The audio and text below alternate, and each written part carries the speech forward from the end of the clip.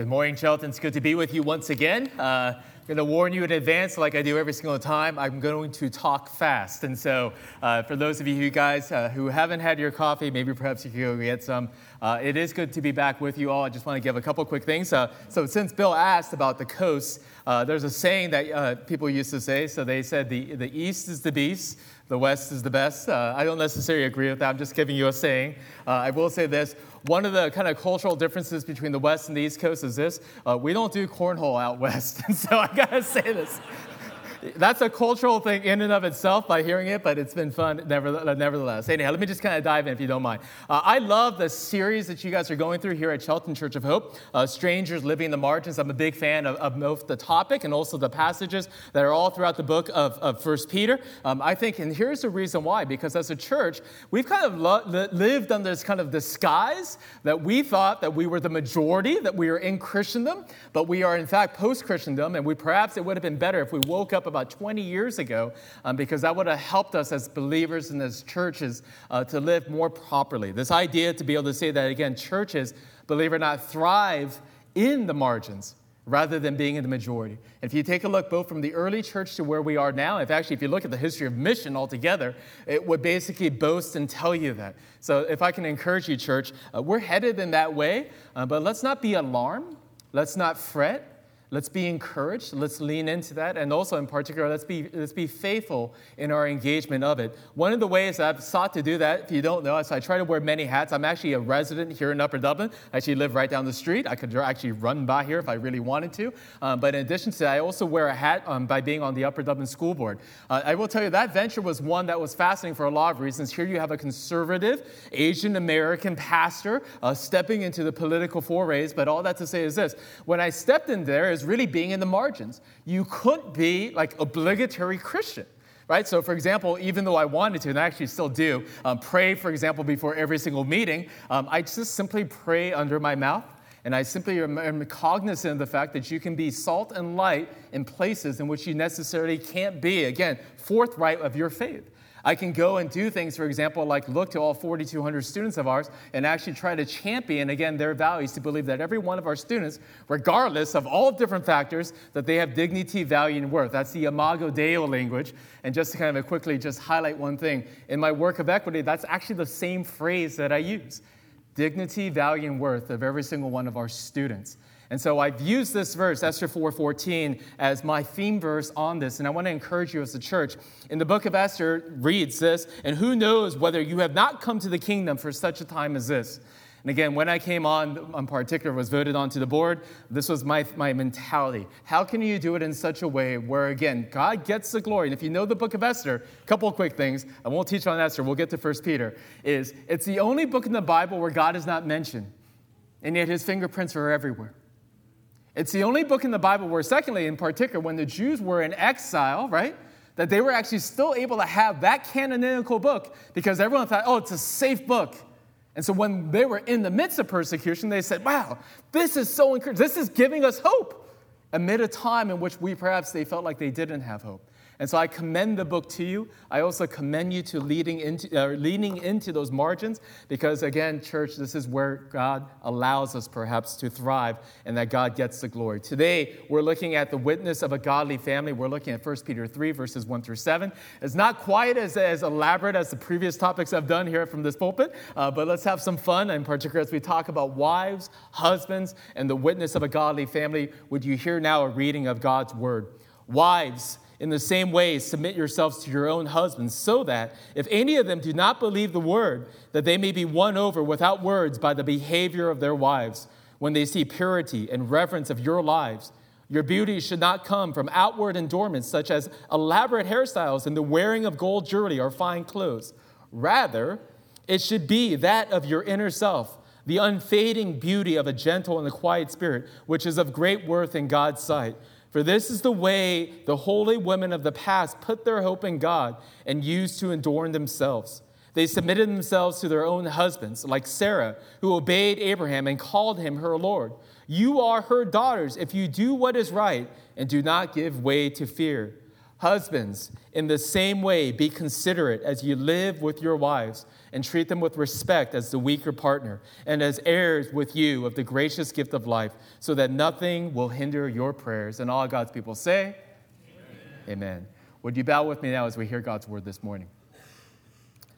Heavenly Father, as we do come, would you give us ears to hear, that we would not hear the words of a man, but Father, again, we would hear your voice. And to know, Father, that as we sing, that we indeed have living hope, that, Lord, you are not dead, but you are still alive. You still, Father, speak to your people.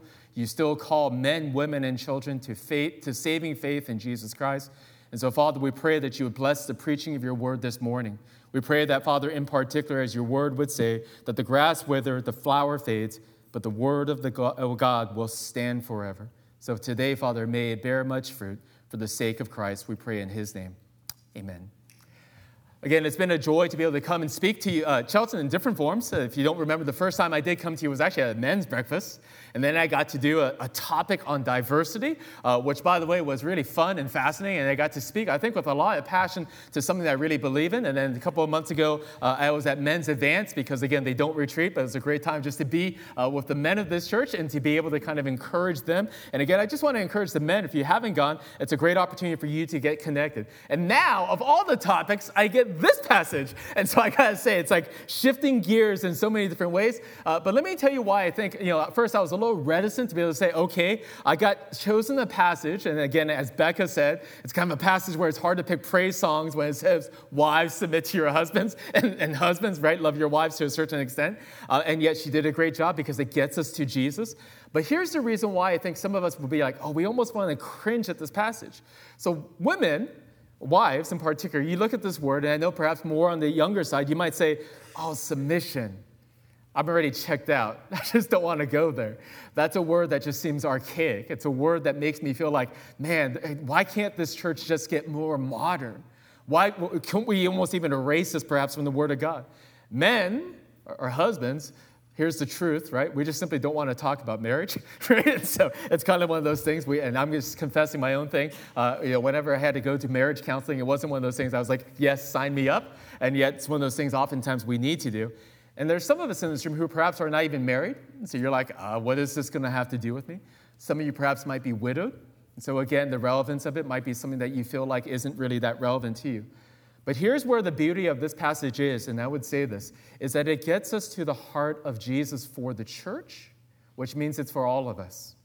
I'm going to talk about that in a second, but keep that in mind, that the passage today is for all of us to hear. Every dot and iota is for you in this room. When I originally was given this text, I was actually going to use my own sermon title, which was House Rules. And let me kind of quickly teach on this. If you look throughout the letters of the Bible, in particular in the New Testament, what we'll see is that oftentimes the author will give house rules. And what do we mean by that? For example, in the book of Ephesians, we'll see Paul lays out and says, the church of Ephesus ought to be given these particular rules so that its house should function in this way. And those house rules are functions in which basically it says to the church, you are different and like no other. And again, I think one thing for the church to be reminded of is that this, in particular in 1 Peter 3, was given for the church through Peter's writing for the church of God, that it might be instructed so that indeed that the church might stand out as a witness, that families, households might stand out as witnesses. Now here's where kind of the rubber meets the road. The unfortunate reality is that this may not be true for the church. If you don't know, statistically, unfortunately, right, we could say the family is witness, but statistically, we say that the rate of divorce is as high amongst Christians as it is among non-Christians. As a startling rate, you would think, oh, good God, gospel-believing Christians. Of course, they're not going to go down that path. We typically see that Christians, right, equally the same in terms of are involved in aspects of brokenness. At the Men's Advance, I've shared, I come from a broken family. So we see, for example, the rampant issues of fatherlessness, abuse, and all these things are out there by Christians and non-Christians alike. The very nature of abuse right now is coming out so much in regards to the church that people are saying it's statistically as high in the church as it is outside the church. Some of the times, the reason why perhaps even when we look at a passage like this, the problem is that we also believe lies are fed to us by media. And so the question I ask is, who really has your ear? Who's informing you in regards to the witness of the family? Is it God? Is it Scripture? Or is it all these other voices that are simply informing you? The book of 1 Peter is fascinating because why? Peter is writing to a bunch of Christians who are suffering under persecution. They are sent into diaspora, which is that they are in the margins of the places in which they are in. And as such, they are to live as witnesses. And in particular, one of the things that Peter highlights now in this passage is that the institution of marriage or family ought to stand as a witness. And that's really why Peter writes it.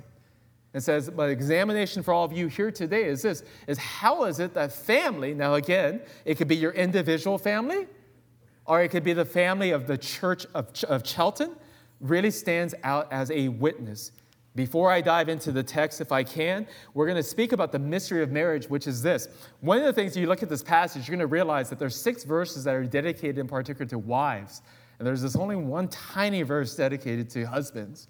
Now, again, it doesn't take much to be able to say, I cry, this isn't fair, right? And here's the thing, right? In Ephesians chapter 5, in particular verse 32, after Paul had exhorted the church to say, husbands or wives, submit to your husbands as unto the Lord. Husbands, love your wives as Christ loved the church.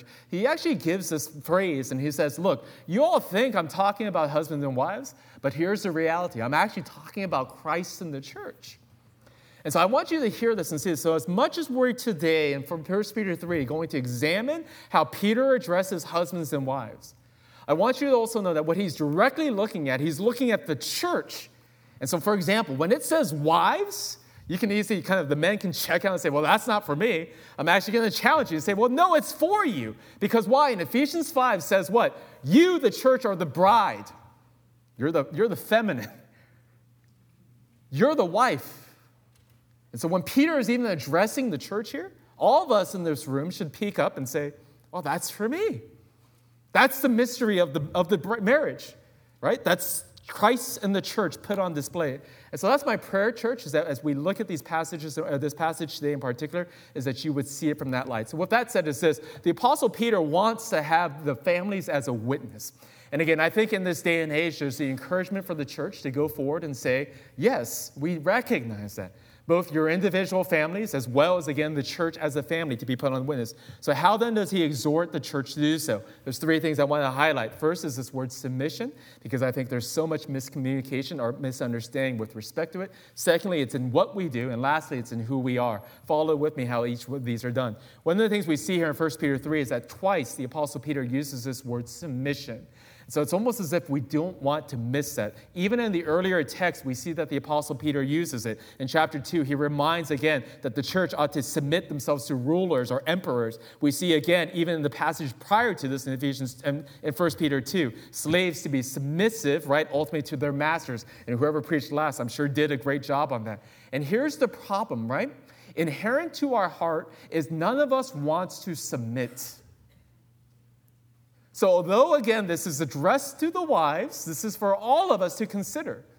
Every single one of us in this room, when told to do something, we simply don't have the inclination to say, you know what? I want to submit to that thing. I will yield and do these things. We are much, for example, in the vein of Judges 21:25, that everyone sought to do what was right within their own eyes. Or it's what I reminded the advanced group that when we were there. If you go back to Genesis 2 and 3, the playbook that the enemy played upon humanity from the very beginning of time is the same playbook he plays upon us, and we still fall prey to it, which is what? Did God really say that? And are you willing then to submit to such things? And that's the problem. Is it not inherent to all of us, if you're honest with yourself? When we say, for example, wives, submit to your husbands, some of us will say, oh, yeah, there's a problem with femininity today. They simply don't want to submit. But it's not just within women. It's the proneness of all of our hearts. Very few of us in this room will ever be able to say, yes, I want to yield. I'm willing to submit. In particular, I'm willing to submit to the lordship of Jesus Christ. I'm willing to submit to what his word reveals and what his word says. And the problem with even the very inherent nature of that is that we make terrible gods, and yet we continue to try to function as such. So much, in fact, that when we take a look at the Word of God, what we don't believe and what I'm convinced of is what Psalm 16:6 says.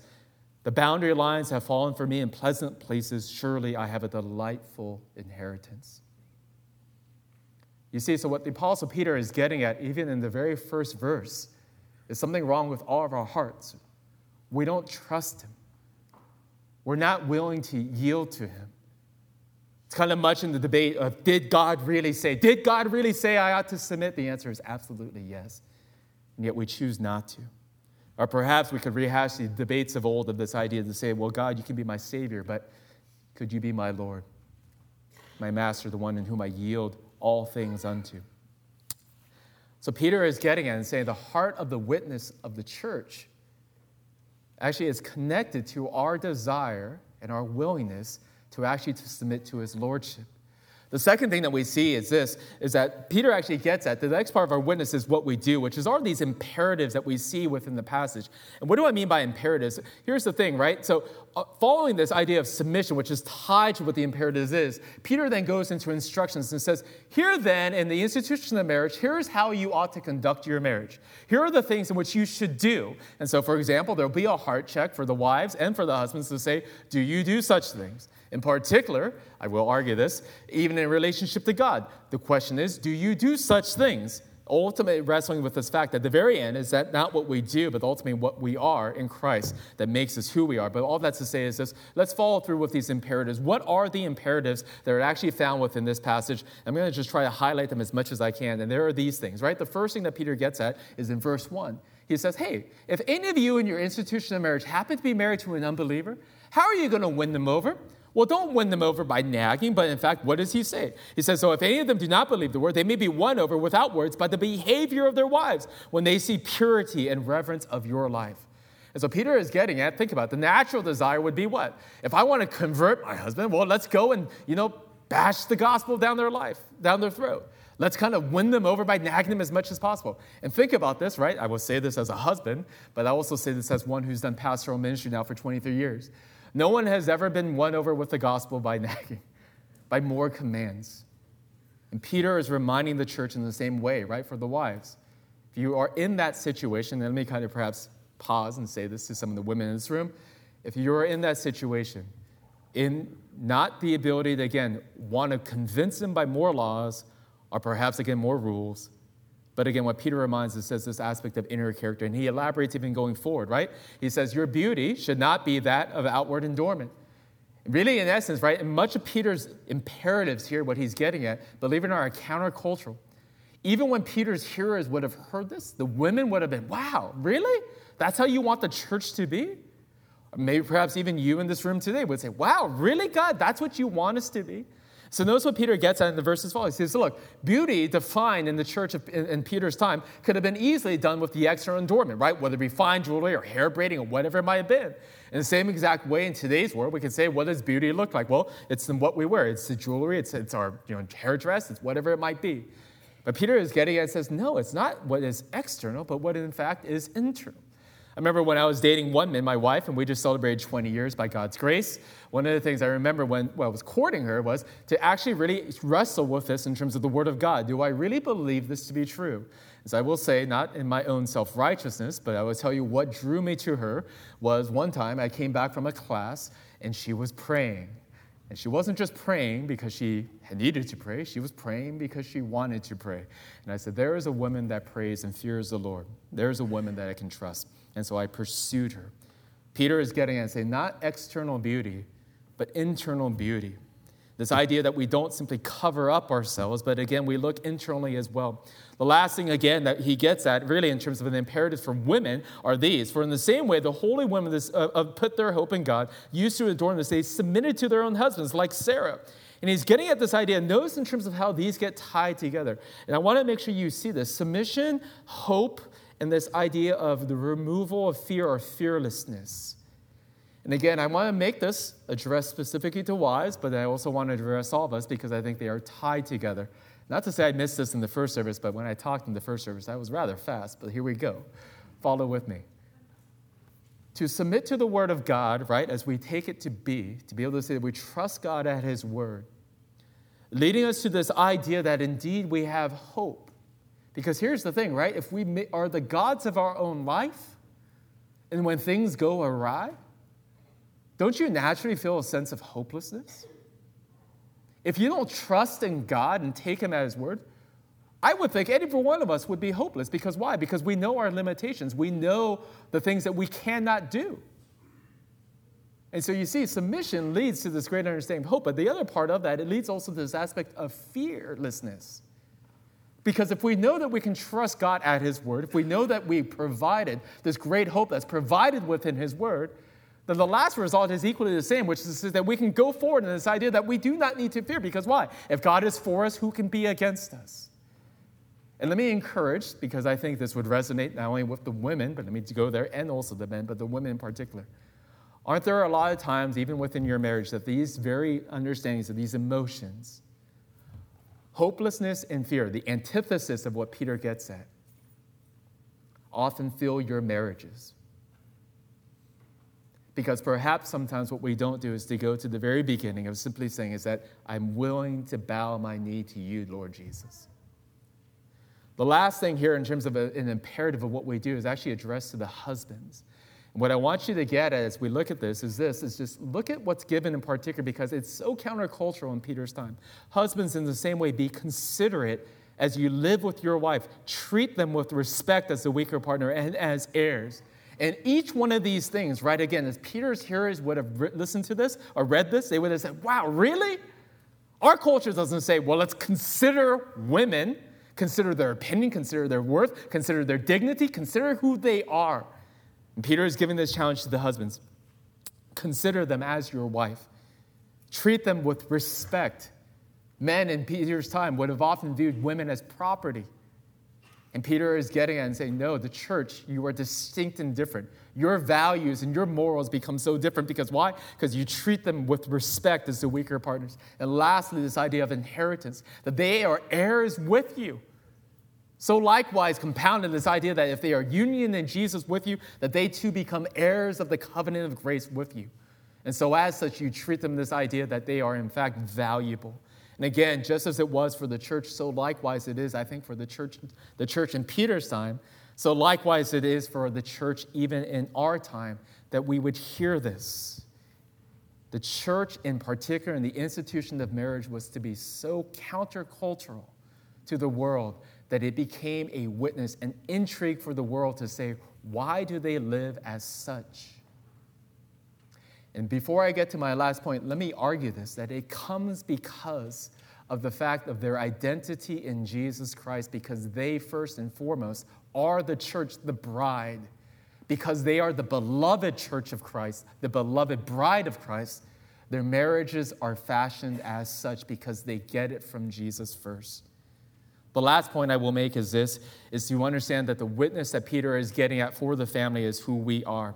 Now, a lot of times when we think about these words, this idea of imperatives, or to say commands, we can kind of take to say, okay, pastor, I get this. From here, I'm going to go and simply do these things. I'm going to go and try to be submissive. I'm going to go and try to, hold on fastly to the word of God. I'm not going to have my beauty, and so I'm not going to go buy jewelry, which is not what Peter is getting at. I'm not going to go buy jewelry or fancy dresses anymore. I'm going to simply just try to calm an internal spirit, whatever it might be. None of those imperatives can bring salvation. None of the things in which we can do can earn God's grace. And one of the things about this passage, believe it or not, that I think we need to be reminded of is this idea of the witness of the family is not for us to be in perfection. If I can use perhaps a comical analogy, I think some of the times, and I hope I actually was a Simpsons fan, so I hope you don't get stumbled by that, but all I have to say is this, the quintessential Christian family in some people's modern eyes is the Flanders, right? In which they're kind of put on display, and you say to yourself, is that the witness of the family? This idea of perfection. This idea that they don't get mad and perhaps what it might be. Or is it perhaps this other idea, it's understanding who we are, which is that we're simply sinners saved by grace. So let me kind of do this in an analogy. So I'm a big missions guy. I love short-term missions. I would have been perhaps an overseas missionary if God didn't call me to church planting. But with that said is this. So oftentimes when you go to these missions places, you have to come up with skits that you can't use language, right? Or you can't use a lot of language, especially if you don't know the language. And so one of those happens to be the chicken skit. Now, again, I don't know if you know it, and so Shep is going to go, I'm sure, on a lot of mission trips. But all that to say is this. When you go on these things, right, a chicken skit basically describes the gospel in this way, right? So I'm not going to act it. I'm just going to kind of quickly reenact it. So follow with me. This is how it works, right? Someone will come on stage and they'll simply pretend to be a chicken. They'll go, "Pep, pep," right? And so one person just simply says, oh, hi, who are you? He says, oh, I'm a chicken. So the person says, you look like a person. Why are you a chicken? He says, oh, I'm a chicken because I flap my wings and, I can, talk like a chicken. I can, talk like a chicken. And then every once in a while, we'll actually give them an egg. And they'll say, I can even have an egg like a chicken, right? And whatever it might be. And so they're like, oh, interesting. They go off stage. That's the first scene. The second act is what? So that person comes on stage and he's like, I'm a plane. And so the person asks, oh, well, who are you? I'm a plane. So why are you a plane? He says, oh, because I can have wings, and I can make sounds like a plane, and I can go around. The person says, oh, okay. So the last scene, his third act, is this. The person comes on stage, and he has a Bible, and he's going around, and he's simply praying. So the person comes up and says, oh, what are you? I'm a Christian. Oh, why are you a Christian? He says, oh, because I read the Bible and pray. And then the skit usually ends with something that's like, it's not what we do that makes us a Christian. It's our faith in Jesus Christ that makes us a Christian. Something to that loose effect, right? And as profound or as simple as that may seem, to most countries, believe it or not, that's actually a very profound message because it gets at the heart of the gospel, which is not this performance. And by the way, don't get me wrong. Word and prayer are not bad things. But those imperatives do not, or those commands to want to engage those things, never make us right with God.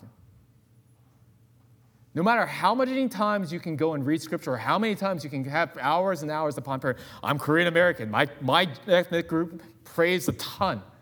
None of those things, right, can bring justification on this idea that we are right before God. And one of the things here in this passage that we get at is that Peter is getting at is this tension, which is to say, what then is the witness of the family? Is this the idea of the witness of the family that we go and we put the perfect family on display and we say that's it? Or rather instead, do we do what Peter got at, which is to actually explain the gospel in the way that he explained it to the women of the church, which is to say this. Remember when he said, look, don't let your beauty, don't let the witness, you could say, be that of external things, but let it be of the internal, unfading, quiet spirit that's within you. And perhaps let me illustrate it in the way that Jesus did, in particular in Luke chapter 11. If you have it there on the screen, you can see. And the Lord Jesus said to him, and now you Pharisees, Pharisees cleanse the outside of the cup and of the dish, but inside you are full of greed and wickedness. And do you remember what Jesus was getting? He says, hey, I'm interacting with all you Pharisees, and here's the problem.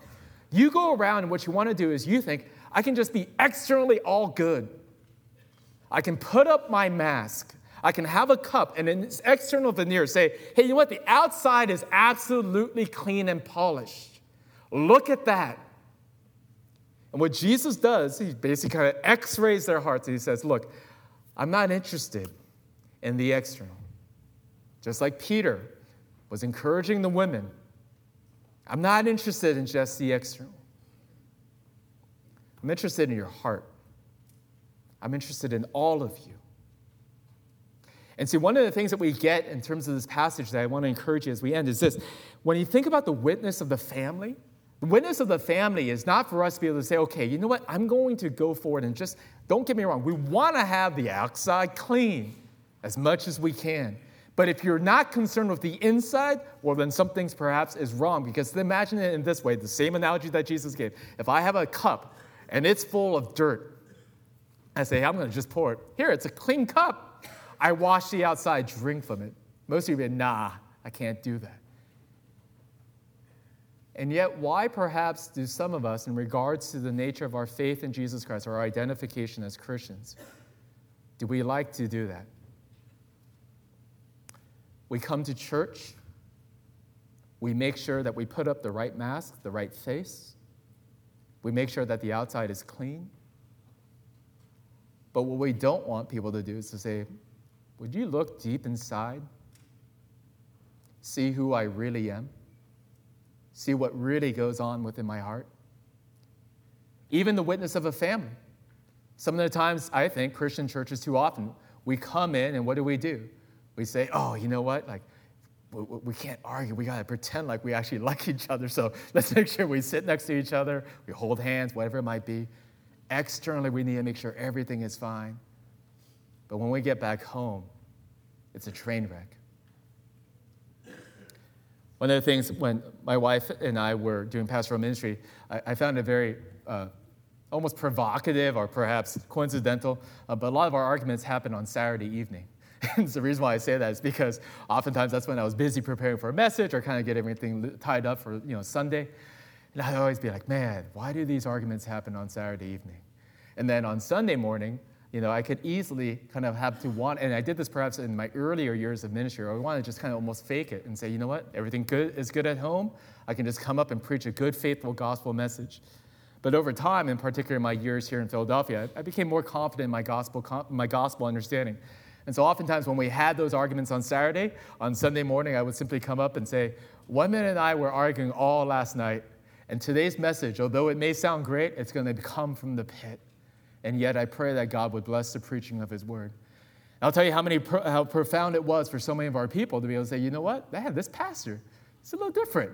He's not willing to say, you know what, just put up the exterior. He's willing to say, just lay it all there. And in doing so, how much more true and in line is that? Not only with what Peter is getting at here in the passage, for what a faithful witness of the family is, but how much more true in line is that with the gospel of Jesus Christ? So much that in 2 Corinthians 12:9, where the Apostle Paul writes and says this, may this be our boast. Not the boast in our perfection, not the boast in the things that we do perfectly, but what? 2 Corinthians 12:9, but he said to me, my grace is sufficient for you, for my power is made perfect in weakness. Therefore, I will boast all the more gladly about my weaknesses, so that Christ's power may rest on me.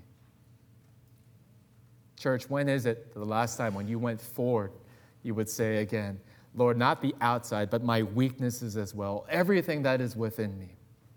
Here it is. Jesus, these are the things you died and bled for, and my faith in Jesus Christ justifies me as such, where I need not fear, I need not fret. My prayer for you is this, is that both individually, would you come to your understanding of the gospel in this? As a family, may you be able to be so confident to realize, again, not to put up the veneer, but to be able to say this is exactly who we are as husband and wife. And lastly, as the church, would you as Chelton, Church of Hope, be a family of God that embodies this gospel that says we can come as we are, loved by God as our faithful husband who takes us as we are, that Christ would be glorified. Amen? Amen. Let's pray. Heavenly Father, I do pray, Lord, that you would remind us of the witness of the family in a day and a time, Lord, where we need the church, the family, to stand out as salt and light. We pray that, Father, you would bless Chelton in their understanding, Father, as they would go forth in such a way to be a beacon of hope, the hope of the gospel.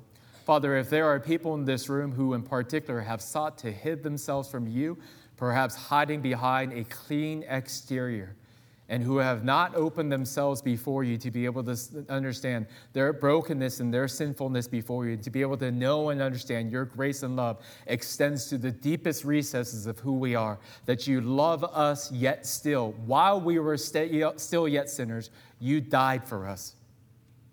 Father, if people who have not received that message, Father, we pray that you would open their eyes as such to see it. Father, if there are people in this room who have come in even today with the exterior being clean, wanting to pretend like everything is hunky-dory, and yet inside they're so broken, and yet they're so afraid to perhaps confess it not only before you, but even to one another. Father, I pray that you would give them the freedom of the gospel to know, Lord, indeed, that you love them, and that you, Father, might call them again to the freedom to be able to confess their brokenness before you. And be with this church, Father, in such a way that it would embody this family. May the individual families as well as the family of Chelton stand as a beacon of the gospel. Bless it. May it shine brightly for the sake of Christ, that many would come to know him. In Jesus' name we pray. Amen.